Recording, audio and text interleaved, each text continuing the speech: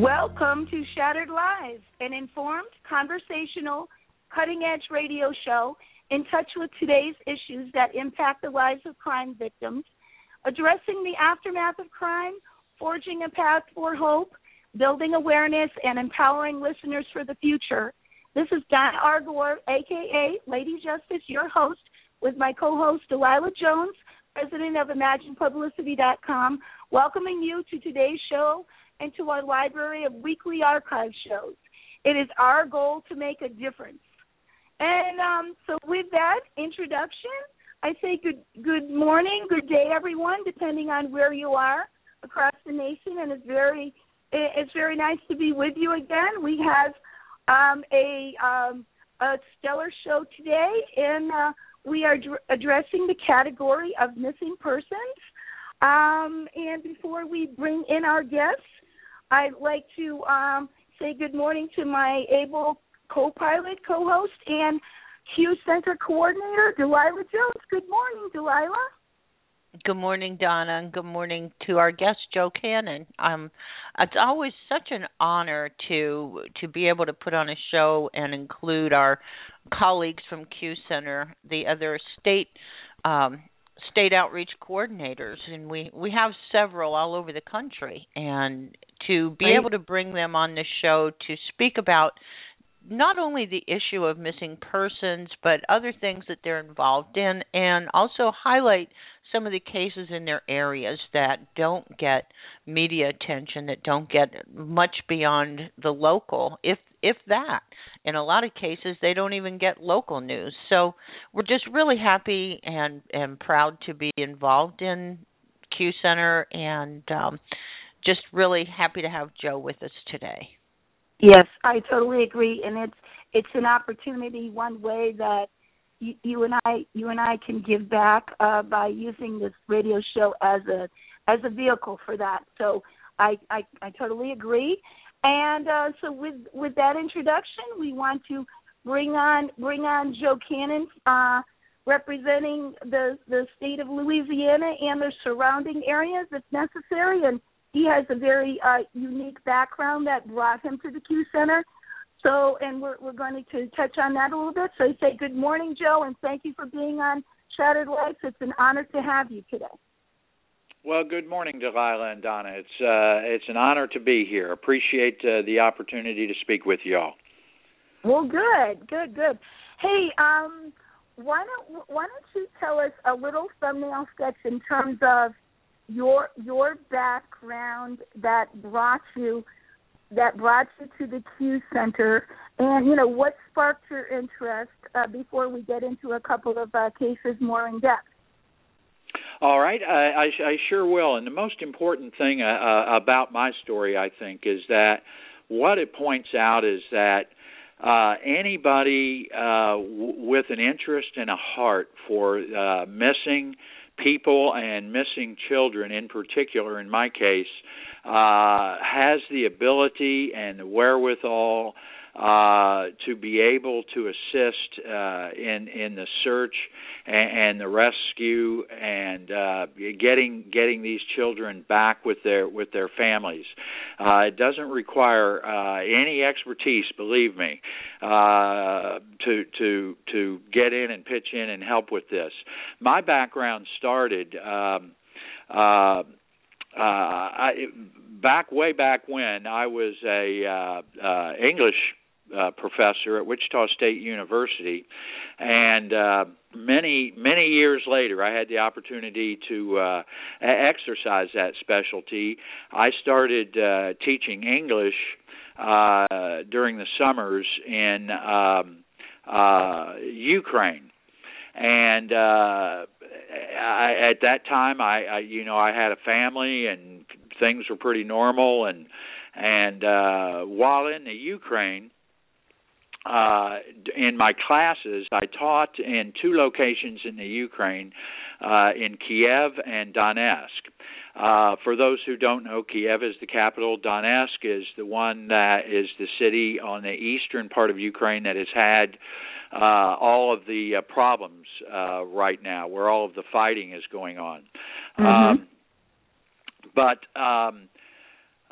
during that time, with the group I was with, we generally taught 3 or 4 classes a day. Pretty full classes. We had anywhere from 25 to 30 people per class. And during that time, I had 1 or 2 missing girls that went missing per class. And I couldn't understand it. And so I taught a couple times in Kiev. Well, by the time I got to Donetsk, I finally, asked these students. I said, "My goodness, what's happened to these girls that seem to drop out and just go missing?" And my group in Donetsk, Ukraine, was very forthcoming and said, "Well, these girls have been abducted and trafficked." And I said, "You've got to be kidding me." It was just like a 2x4 across my forehead. Mm-hmm. They were this class and these classes and I had become very, very close in Donetsk, and they were able to take me to what had happened was these girls had answered an ad for modeling, with the opportunity to perhaps come to the United States and develop modeling careers. And they were taken to they had answered an ad and gone to a location in downtown Donetsk and were never heard from again. Wow. My group took me to the exact location where they had answered the ads, and that was my first introduction into trafficking. And Donna and Delilah, it was commonplace, unfortunately, to the class, just a common occurrence. And as you can imagine, I was in total shock, and so dug deeper into it and was able to share with me the exact trafficking lanes going from that part of Russia through Ukraine, Estonia, that whole area, all the way down through Europe, through France, to the northern tip of Africa. And that was my first introduction, and I couldn't believe it. It must have been mind-blowing, I mean, to, like you say, to see the proliferation of it and culturally, the difference, although maybe you didn't know how frequent it was in the U.S. at that time. If we fast forward a little bit, how did you initially get hooked up with Monica Kason? Okay. Well, I got back to the United States, and of course, I did not believe this was going on in the United States. I got back in the United States, and of course, I was just flabbergasted. So I started investigating. At the time I got back, a couple cases really hit the news. And I will fast forward over a couple cases that had really hit the news to the one that just tore my heart out, and that was a case in Louisiana. It was the Mickey Shunick case, and I got heavily involved with the Mickey Shunick case, but there had been 2 or 3 others, and so I became aware of the trafficking, the missing persons situation in the United States when I got back, because my sensitivity and my ears and eyes were open. And the Mickey Shunick case, I had been on the search for Mickey Shunick here in Louisiana. Unfortunately, she was found deceased after a couple months of searching. And in all of these missing cases in the missing persons cases in the United States, one name kept coming up, and it was Monica Kason. Funny how that works. I kept going, well, you know what? I have got to meet this person, or I've got to talk to this person, because her name keeps coming up as the one person who's able to find these people, the one person that's on the ground to do this. And so I believe I sent her a resume. She got back to me right away. We had a very long discussion on the telephone.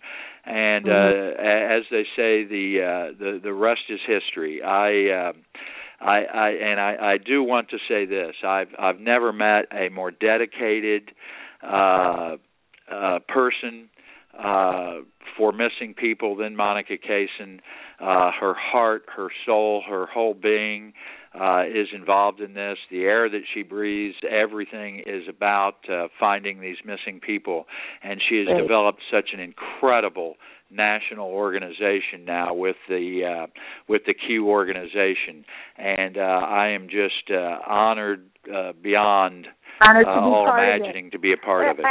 As are we, and that's why we feel this is so important to do shows like this. And so one or two things as an introductory feature to the couple of cases. Now, with the advent of the new show that's on TV, CSI New Orleans, perhaps people have a little bit better idea of the geography and what you may contend with there as a searcher. But if you want to go into that a little bit in terms of what your surroundings are, what makes it challenging culturally and whatnot, and then we wanted to talk a little bit about, after that, the differences between a runaway case and a sort of a quote-unquote true missing persons case. Okay, Joe? Sure. Yes, that would be great. Well, we have down in Louisiana, for people that don't know, all along the Gulf Coast, one of the main things that make it very difficult down here for searching is that all along the coast we have swamp area. And with swamp comes all of the things that come with swamp, all of the different animals and things like that with swamp. We also have you'll find going towards the coast, you've got waist-deep swamp water. You've got the trees and the swamp grass, and you've got the tributaries and all of that. So when we go, it makes it very, very easy for perpetrators to hide evidence and to hide bodies and to all of that. So we've got that difficulty down here, and believe me, the perpetrators are well aware of this, of their surroundings. So the natural environment on the Gulf Coast makes it very difficult, and it makes it extremely important that we are notified quickly. Parents will, with missing teenagers, have a tendency to wait sometimes. They want to locate the child themselves. Mm-hmm. And they'll wait sometimes. And my urgent plea to parents of teenagers in particular is don't wait. If you suspect that child is missing, contact the police immediately and get that police report in. We cannot do anything without a police report, without that police report number, and get that in just as quickly as possible, and then contact Q or whoever your local search and rescue group might be. Minutes matter. Let's say that. And because of our terrain, minutes really do matter. Do you find that in your work with the Q, and since you developed relationships with law enforcement and whatnot, that you've developed a good network and people are cooperative? Uh, very, very much so. I would say it's been my experience that sometimes the law enforcement gets a bad rap. It's been my experience here that law enforcement is so overwhelmed, and I don't know if it's because of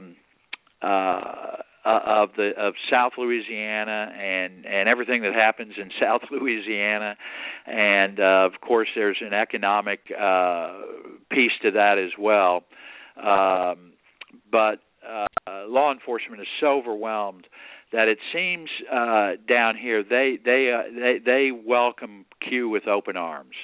That's great to hear. You know, it's so important to have that. You know, they've gotten to know the volunteers, and they really do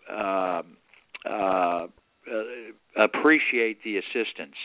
They can't, they cannot track down.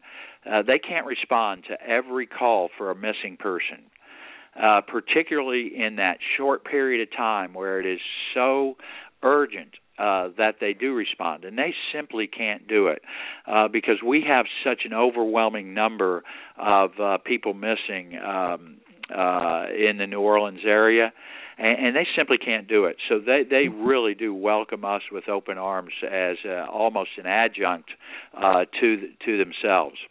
Sure. Well, with that said, proportionally, are there a lot of, let's talk a little bit about the runaway issue, and then perhaps we can get into Desmond's case.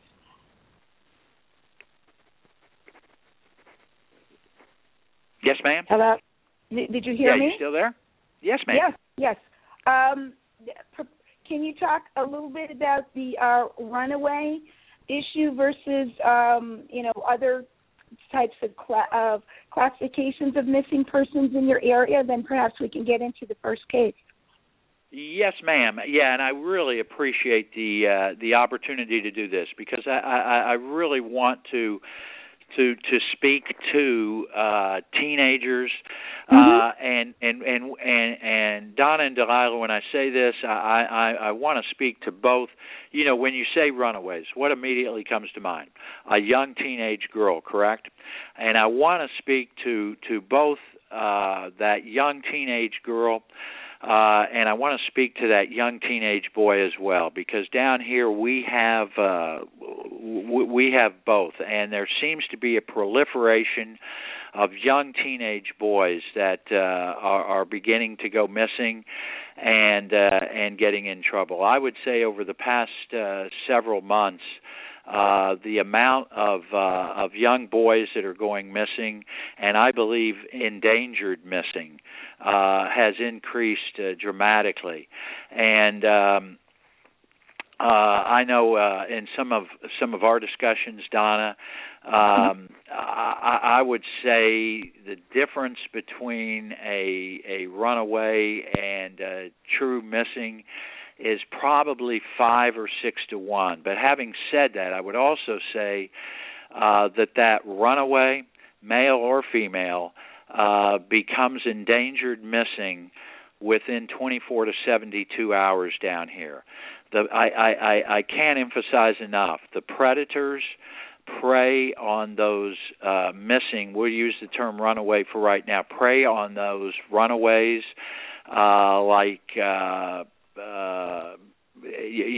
they're waiting for them. They are in,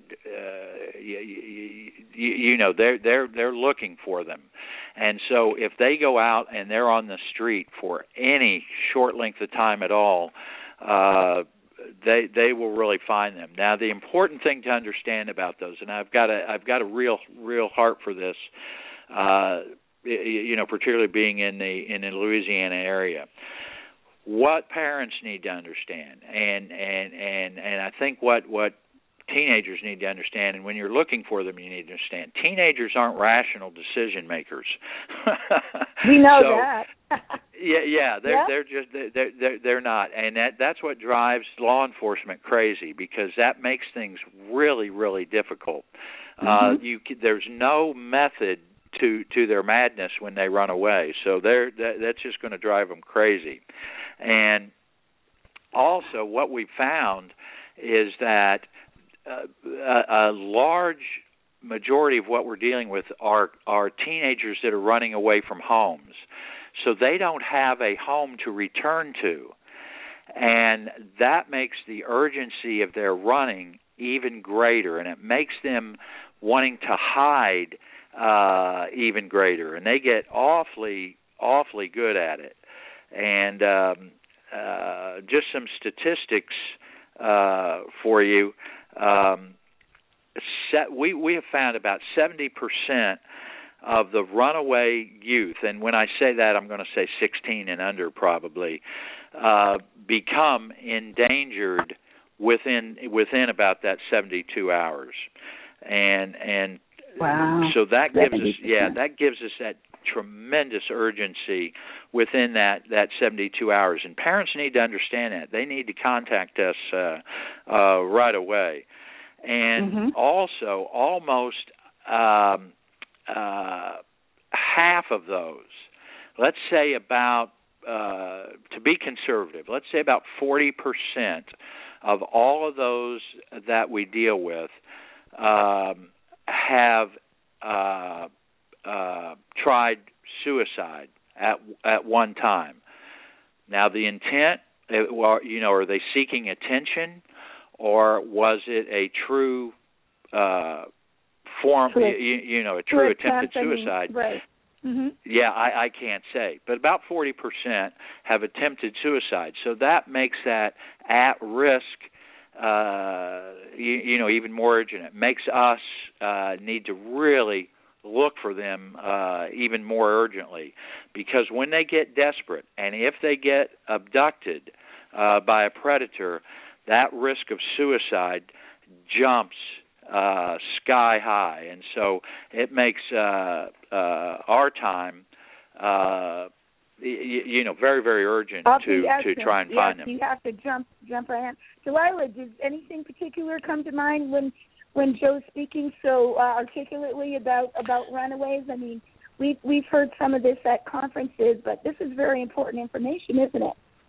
It absolutely is, and I think Joe will agree that, a lot of times you look at runaways as not high priority because they made a conscious choice to do this, but that's not always true.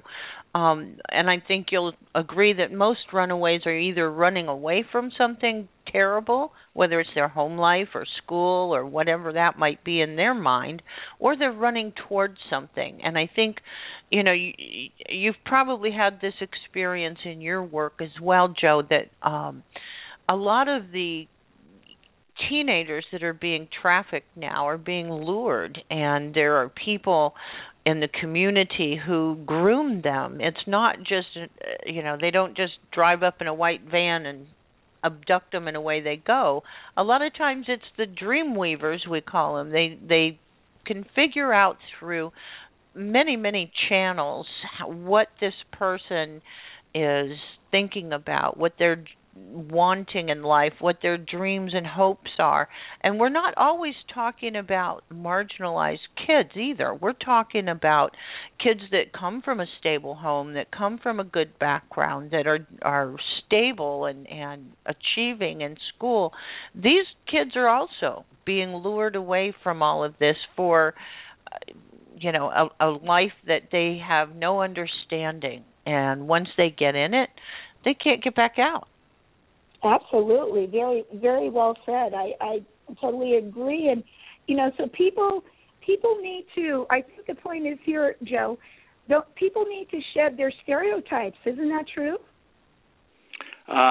Very, very much so. And Delilah, you hit on some key points. I think one of the, even the affluent communities, we have, nowadays we have two parents working, and the attention to these children is being given now by friends at school, and we're finding the perpetrators really infiltrating these schools now. And one of the things I would like to say that we see pretty consistently, I work with a group also that calls on motels and hotels around. And we give out flyers for missing people and that type of thing. And one of the things that we find is the perpetrators are so well organized, and they will start in the schools befriending these students, and the layers of organization are deep, deep, deep. We can't ever hope to get to the actual people that are running these organizations, because they have people in the schools, they have people on the streets, they have people, in other words, they will have probably 8 to 10 layers of people before you get to the actual money people that are benefiting from this. Joe. I mean, yes. Really, it's a corporate structure for evil, it sounds like to me, you know. And that's a point that I don't think people understand. So, you know, just up until this point, I'm learning very much, and I think it's very important to provide this backdrop and this background, because people, just by virtue of watching TV, have their own preconceived ideas, and I think you're debunking a lot of myths and you're setting the stage, which is very, very important. So within, we have a little bit more than a half an hour now, because we've set a very good stage for these cases. Would you like to get into the first case regarding Desmond? Because I think that kind of dovetails, doesn't it?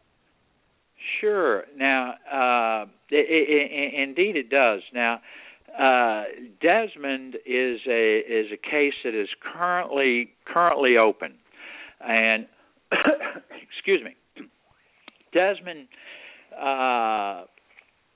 Desmond Moore is 26 years old. I take that back. He had a birthday in March. He's 25 years old now, and he went missing from Gaucher, Mississippi. And for the audience, that is Gautier, and we pronounce that down here Gaucher.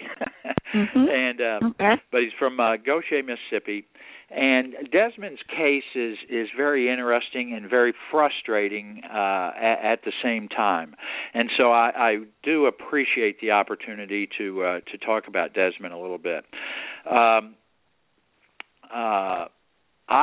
Desmond's mother had called Monica, and Monica in turn had contacted me being the closest to Gaucher. So I immediately went down and talked to Desmond's mother, and here are some of the facts of the case that I was able to discern from Desmond's mother. Desmond's mother's name is Delana. And Desmond went missing. He was at a house, and I'll explain some of the puzzles about this case as we go forward. But he was at a house with his girlfriend that was less than a mile from a Pizza Hut. And about noon on August 30th, 2014, Desmond walked to this Pizza Hut. Now, Desmond did not have a car, so he walked to the Pizza Hut, once again, less than a mile. Desmond was wearing a sleeveless undershirt, shorts, and flip-flops. Walked to the Pizza Hut, and apparently there were 2 people waiting for him at this Pizza Hut.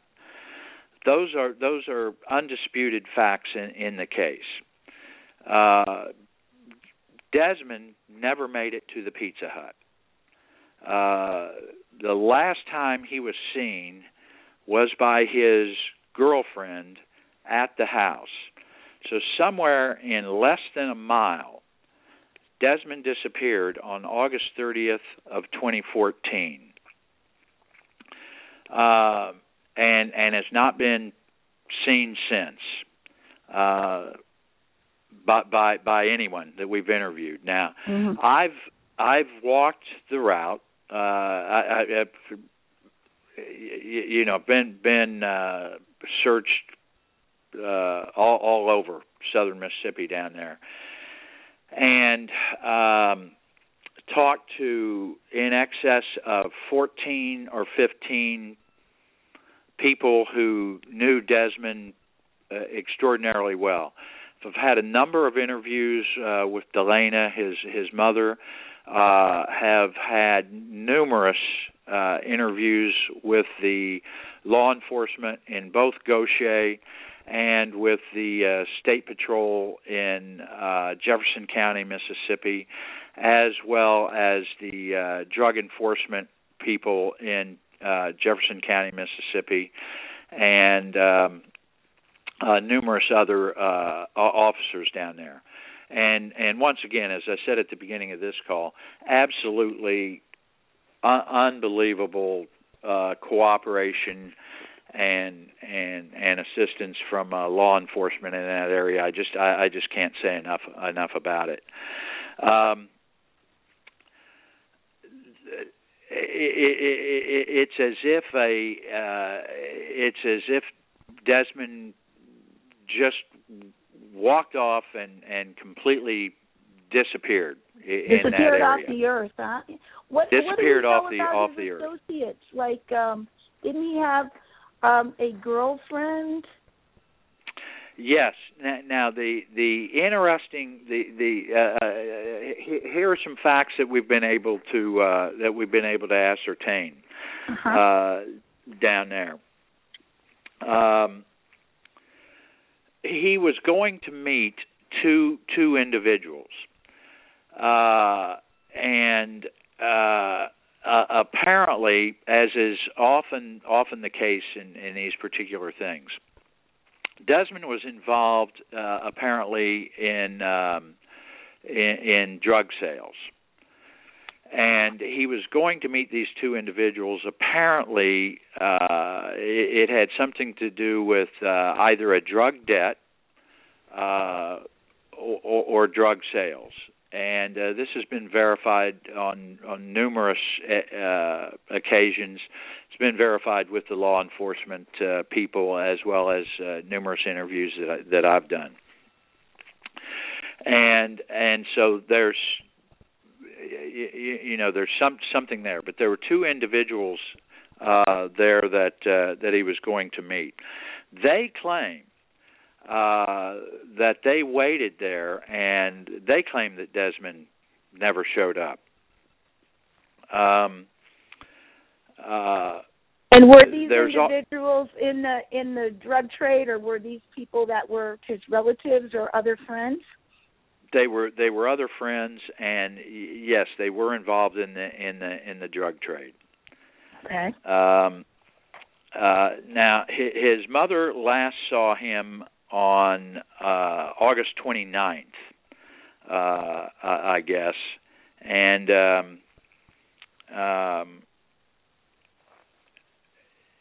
although she was in Florida apparently at the time of the disappearance. There's a third individual whose name has come up on numerous occasions that was a very, very good friend of Desmond's. And apparently, Desmond owed this individual money as well. The amount of $700 keeps coming up. This individual was apparently involved in waiting for him at the Pizza Hut as well. They claim that they waited for Desmond for 45 minutes at the Pizza Hut, although no one at the Pizza Hut, the manager or anybody, saw any of these individuals and can verify that they were there, that they were in the parking lot.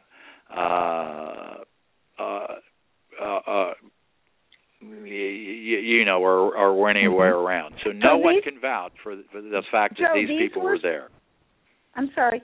These were separate debts then with these three people? Yes.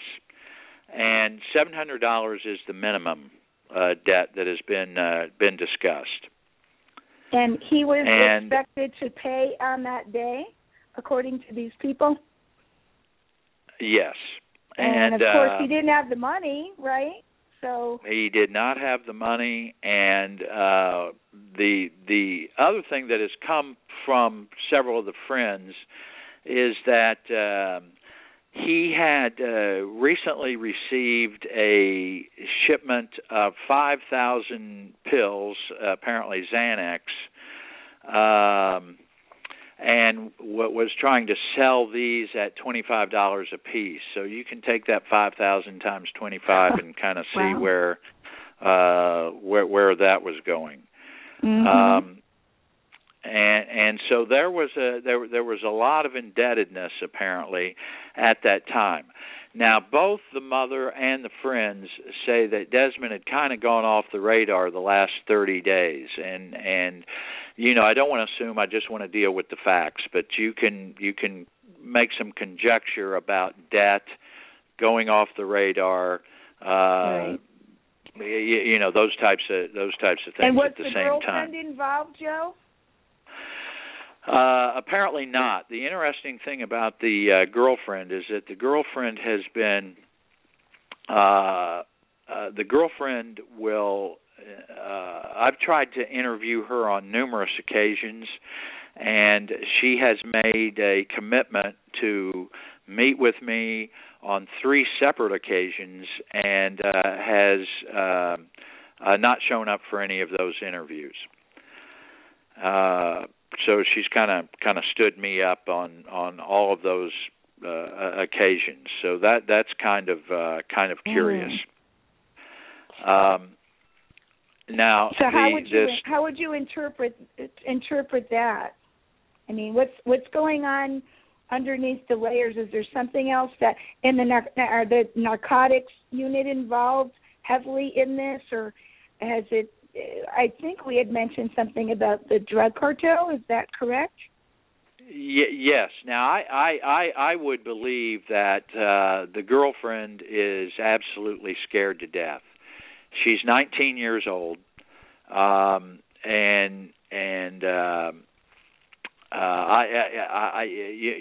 I've talked with her just briefly in order to set up another appointment. So I've had eyes on, and a beautiful young girl, and I believe she is just absolutely scared to death. I get that, I get that sense. Mm-hmm. So there's some pressure from somewhere that she's experiencing after all this time. Right. What is law enforcement's theory and your theory about, where this stands now? Law enforcement truly believes that Desmond has been probably abducted. Law enforcement believes that Desmond is still alive. Their hope until there is any firm confirming evidence to the contrary, they're working on the theory that he is still alive. They believe that he possibly was abducted in order to pay off a debt. And is being held somewhere else. Is that right? Excuse me? And is being held somewhere else outside of that local area? Yes. Okay. Possibly south of the border. But certainly he was abducted possibly by a cartel to work off the debt. And that doesn't ring very true to me, having worked with cartels in Louisiana area. Okay, what rings true to you? What's your theory? Well, the other piece of this is that having interviewed the mother on several occasions, the mother has not been forthcoming. That is, she has been very stingy about giving out information. The police as well, I shouldn't say police, the law enforcement has suspicions as well, because the story changes on occasion. You know, it's not a situation where you sit down and, as with a runaway or a missing child, you know, that parent just comes out and tells you everything. You know, right, Donna? I mean, you know, you've experienced Absolutely. that. And they can't possibly tell you enough, and they get pictures, and they do this, and they do that. That is not the case with this at all. The mother has held information very tight, and a little bit comes out during each interview. That causes both law enforcement and myself to kind of go, there have been several locations mentioned that I've looked at, that dogs have been at, and then with no hits. And then there'll be another location possibly mentioned. And so we get concerned about that. Plus, there in this particular location, when I talked earlier about water and swamps and all that, this is an entire swamp area. Which makes me very concerned about the well-being of Desmond. And the mother as well, perhaps. Is that right? Yes. Now, the mother has since moved to Dallas, Texas. And the mother, in the middle of the investigation, of the police investigation and our investigation, after contacting Monica and me going down to interview, right in the middle of all this, the mother moved to Dallas, Texas. And I find that somewhat curious, although she said she had to do that in order to get work. And I would certainly understand that.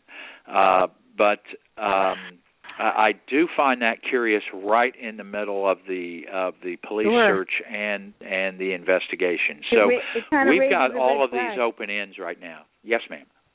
What can you give us like a physical description or any I know that is there a posting on the Q Center in terms of the the demographics of this, and where might somebody get information if they do have something to add here with regard to this case?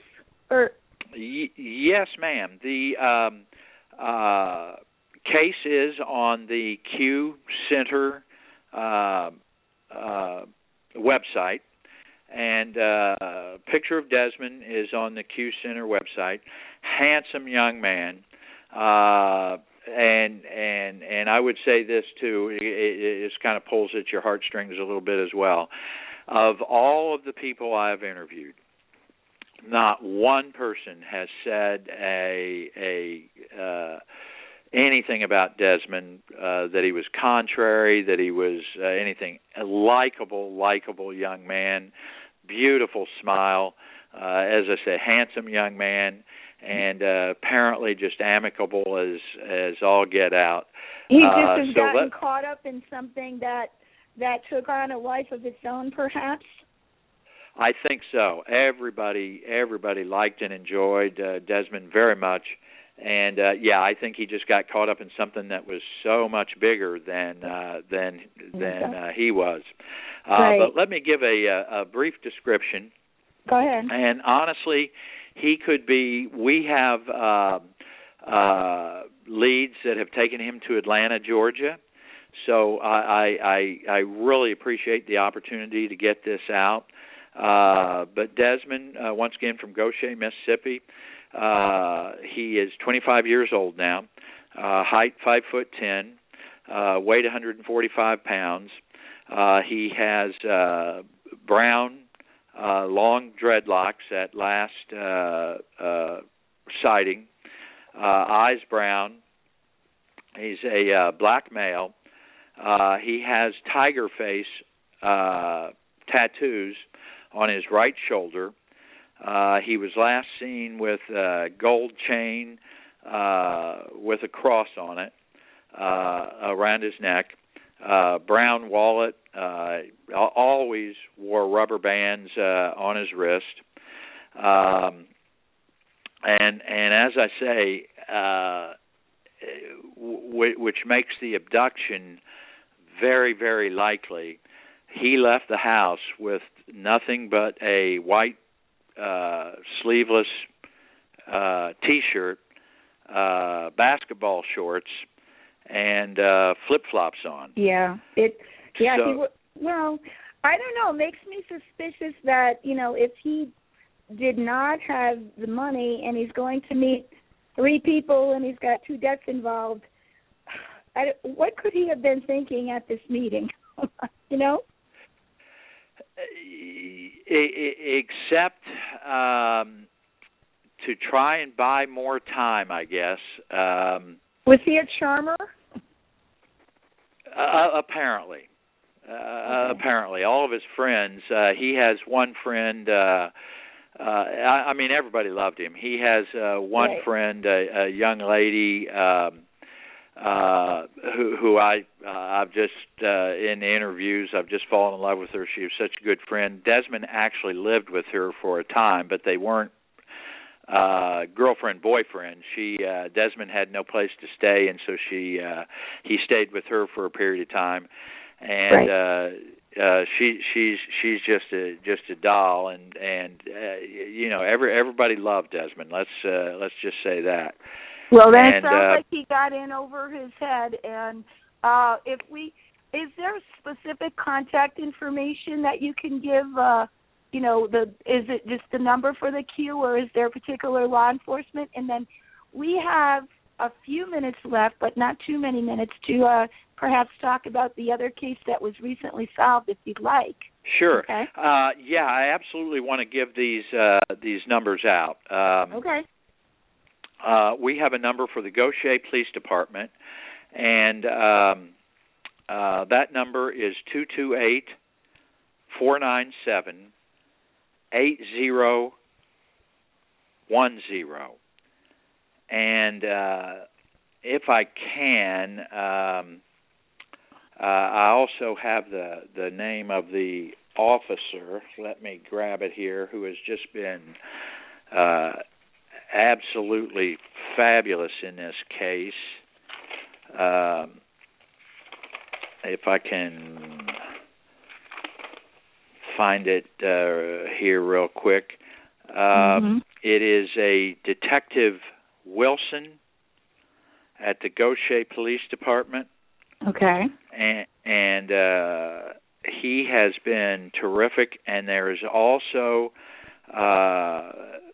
Detective Nick Crocker at the Gaucher Police Department. And they have, as I say, they have been absolutely terrific. I can't say enough about them. And I know you have a poster. We didn't get it in time to put it on the network photo, but if I can search for it on the queue, or you can relay it, I will put it on my Facebook and afterwards, so that people can get a visual of that. Right. I think we've done a very thorough treatment of that for what we know right now. It sounds very complex. Right, I'm sorry, and we've got also the queue number is of course 910-232-1687. Okay, great. We've got about 10, 11 minutes left. Would you like to talk about the case that we started with the other day when I spoke with you regarding something that was a real a success story? It would be wonderful to end the show with a success story that was solved within the last 90 days we spoke of, correct? Yes, ma'am. Okay. Yes, ma'am. We had a young lady who was she had actually been at home, very, very troubled background. And she had been in and out of homes from a very young age. You could use the term incorrigible. And I went and interviewed her mother. Heartbreaking interview. Her mother, just a wonderful, wonderful woman, and just as you know, some of these interviews just break your heart. She was in tears the entire time, and in great fear for her daughter. Her last, as I say, her daughter had escaped from a home. Her last sight, or not, last police sight of her daughter, she had been seen sneaking out of a window of a motel in eastern New Orleans. Did you share her name, Joe?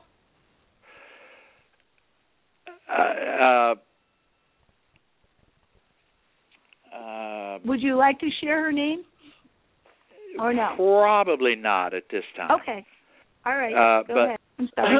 She had been caught sneaking out of or the police. That was the last sight of her out of a hotel in eastern New Orleans, and she. So her mother had contacted us, and as I say, I went down and interviewed her. Her mother and family and I became really good friends during this search. She was at a very young age had become a skillful runaway. She had absolutely gotten in touch or been running with the wrong people to the point where she had become involved in prostitution. She had, and Donnie, you know, I'm talking 15 years old here. Yeah, that's incredible. Yeah. And she did have a child as well? She did have a child. The mother was taking care of the child, the most beautiful, beautiful child you can imagine, a child about a year old. And as I say, the story just heartbreaking. So as a search group, we were one step behind constantly. And you know, it turned out to be a pretty relentless search. The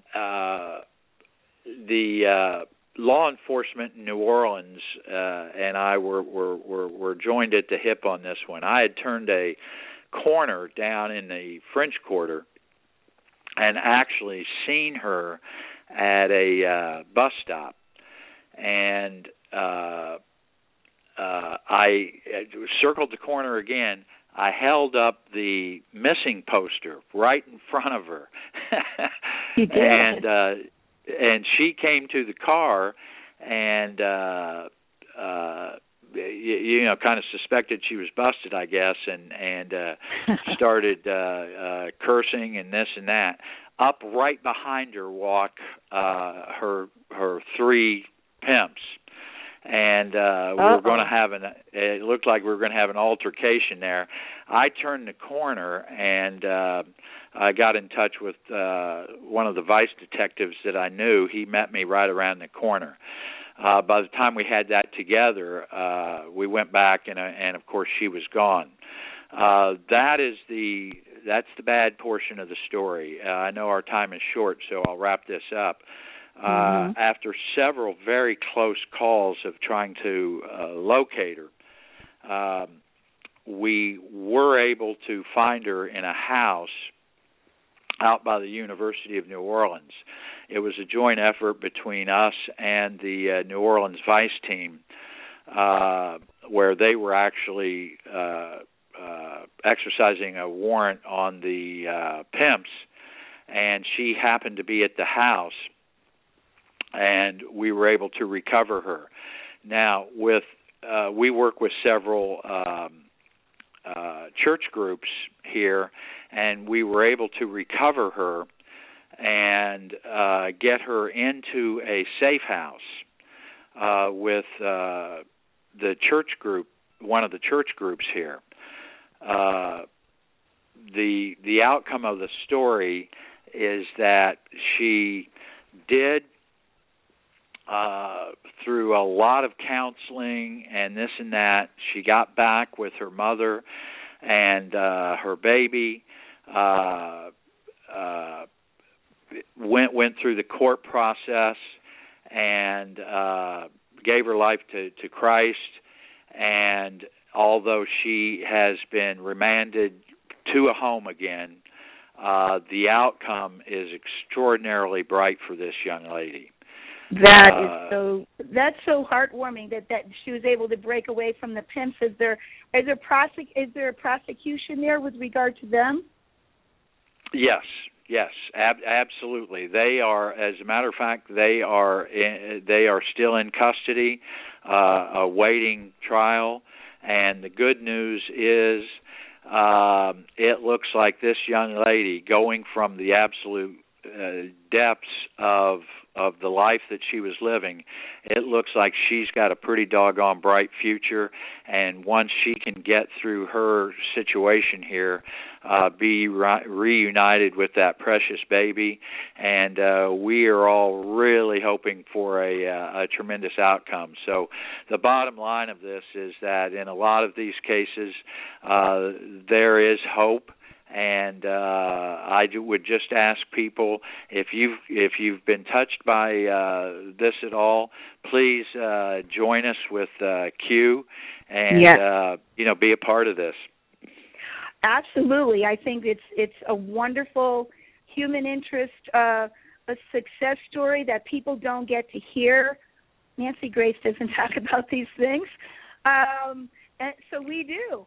And I think you gave us a wonderful tutorial on the background of what you do down there so skillfully, and you're so dedicated.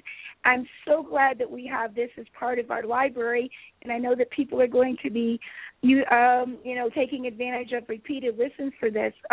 Delilah, do you have some parting comments with regard to this hour? Well, as always, it's gone by very quickly. And I just totally appreciate all of the good information that Joe has been so kind to take out of his Saturday and talk to our listeners. I think, everything that he has said, we totally agree with. And, things need to be done. And we need to really act on things a little quicker than we normally do. Yes.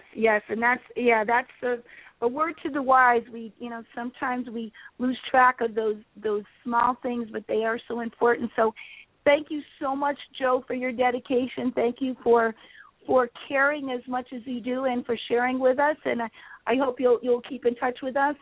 And so we're going to close out this edition for Shattered Lives. Please remember to go to DonnaGore.com and continue to listen to this show. And we will be signing off for this Saturday, and we'll see you for next Saturday. Thank you, Joe. Thank you, Delilah. Thank you all very much. All right. Take care.